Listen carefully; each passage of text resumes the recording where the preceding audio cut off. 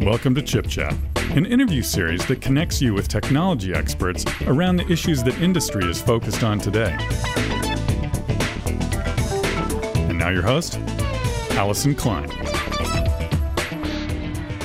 Welcome to Chip Chat. I'm Allison Klein. I'm delighted to have Jim Green, a frequent guest on the program. But Jim, you haven't been on in a long time. Welcome back. Great. It's good to be back. So Jim, why don't you remind folks what you do at Intel? I am a product marketing engineer in the data center group, and I've been focused for the last several years, focused on server security technologies and cloud security.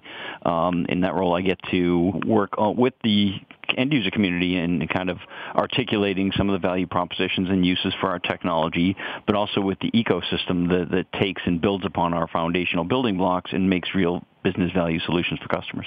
And I heard that you recently added another feather in your cap as published author, along with Bill Futrall at Intel. Can you tell us about the book that you just delivered? Yeah, the book was really Bill's idea, and our roles were always out talking to customers about the technologies and solutions. Bill had been agitating for some time to say, wow, we do these presentations and we do talks and we answer questions for folks. Wouldn't it be great if we could kind of pull together all the information we have and not only explain the technology, but really explain how to use it, how to implement this. If you're a data center manager, how do you take advantage of this capability? So he said, hey, Jim, will you join with me and do this book? And I said, it'd be a real honor. So that's what we did. We wrote a book that tried to accomplish two goals. One is tell an IT manager that's buying servers with this capability in their infrastructure today how to set it up, how to deploy it, how to implement policies, et cetera, based on it. And then to say, this is why you're doing it. This is the type of protection you get, and kind of reiterate the value propositions, not only from today, but also give them some sense of you're building a foundation to a better tomorrow with more capabilities that could be layered on top of this in the future. Now, we're going to dive into the topics of the book in a second, but I just want to say that Jim and Bill have been kind enough to allow us to offer for our Chip Chat listeners 5 free copies of the book. I think we can get Jim to sign them too. If you are one of the first 5 to respond, just tweet and we will get you out your own copy of this exciting book on security. So you touched on a topic that's at the forefront of many people's minds, Jim, which is security in the cloud. And I guess my question to you is, what is Intel's role in that space, and how do we work to make the cloud more secure? We're in the fortunate position of having a very strong market share across the data center, and clouds are essentially other versions of data centers, right? So we have a really powerful capability to be able to put new capabilities and controls and get them pervasively enabled through the marketplace to make, whether it's your traditional data center or cloud, a much more predictable place. So we can put infrastructure there. You can say, hey, this control is going to be in that environment. I can take advantage of that control. And working with the ecosystem to basically expose that control is available is in itself a very powerful thing, because today the cloud is just this big nebulous thing, right? You have no idea what you're connecting to. We can now start to provide information about what you're connecting to. Information about, is it trusted or not? Has it been compromised? Is it a known good system? Eventually, things such as geotags. Where is the server located? So we can start to fundamentally answer some of these questions and change the dynamic of cloud security so that it's no longer really hit or miss or a one-off value proposition, depending on what type of deal you can negotiate with your cloud service provider to say, no, there's infrastructure that's going to be broadly available and that can really start to change not only the way you work with the cloud, but the types of workloads that you feel comfortable being able to put into the cloud. People are talking about all sorts of data breaches in the news, and I think that we hear about new ones all the time. What do you think folks are doing and not taking advantage of in terms of the full capabilities of security that lead to these data breaches?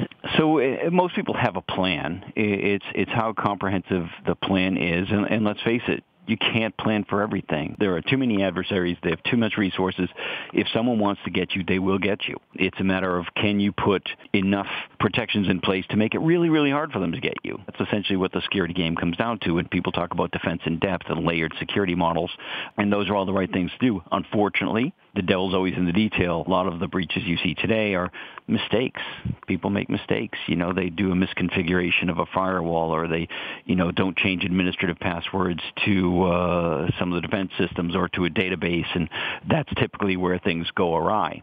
The Intel approach is actually kind of interesting by saying, wait a minute, let us bake in new security capabilities into the platform you're already buying and deploying today and give you new layers of protection without you having to go take on the added cost and burden and complexity. So I think that's one of the unique value propositions that Intel can deliver by integrating and building these things in. A, we can make them harder and faster, more efficient, because, again, a lot of them we can route into silicon. And then B, it's simple. You can deploy them as you're deploying the rest of your server infrastructure, for example. Well, you talk about hardware root of trust. Why is this such a critical capability when it comes to security? There are two ways. One is it lowers the vulnerability threshold, right? So the bad guys, cyber criminals, are getting increasingly sophisticated. They can hack ever lower layers of your platform that are relatively unprotected today in your traditional compute models. They can get down way deep in memory underneath the operating system. They can go after your BIOS and firmware in ways that people couldn't do 20 years ago. So now, how do you protect against those types of things? Hardware root of trust allows us to say, wait a minute, before anything else happens, right from the reset vector, we can start security operations. We can quiesce all threads, and we can make sure that we're evaluating that environment so we can now put a protection in place against that. What's more interesting and has really been transformative in the discussion about security with the industry has been saying is once you have that capability in a platform, it's reportable. You can query that platform, and the silicon can give you a response and tell you about its status. As I mentioned, it can tell you about its integrity. You can add to it, and it could tell you, for example, if you put a geotag into it, it could tell you where the server's located. And now you can use that for your security audit purposes in a way that you couldn't do before, especially when you start talking about off-premise equipment. And you can start to do things like control workloads. So you can meet regulatory requirements, for example, to keep all the information that's supposed to be in the U.S. or keep information out of the U.S., as many governments would want to do. You can do that because you now have these definable boundaries in the cloud. So gaining that visibility into the infrastructure gives you an enormous amount of control that you just never had before. It kind of transforms the concept of cloud computing from one of assumed trust to one of provable control, which is very, very powerful. One thing that you always talk about is, how do we stay ahead of the emerging threats? There are kind of three vectors that I think we're going to see evolution in. You need to increase your ability to detect attacks of all different types. So whether it's over the network, whether it's malware, when something bad is happening, and increasingly that comes around to, do you have sensors and the ability to do analytics to, say, correlate event A with event B across the globe and say, wait a minute, these are two things that are happening, and it's leading to something bigger. So the analytic capability to help you detect attacks and the sensor capabilities that give you the data to analyze to be able to do that is going to be critical. I think the next big evolution is, again, protections. What new protections can we put in place? That's both for data. So how do we enhance crypto, for example, across multi-vectors, as well as what can we do, again, to harden that platform?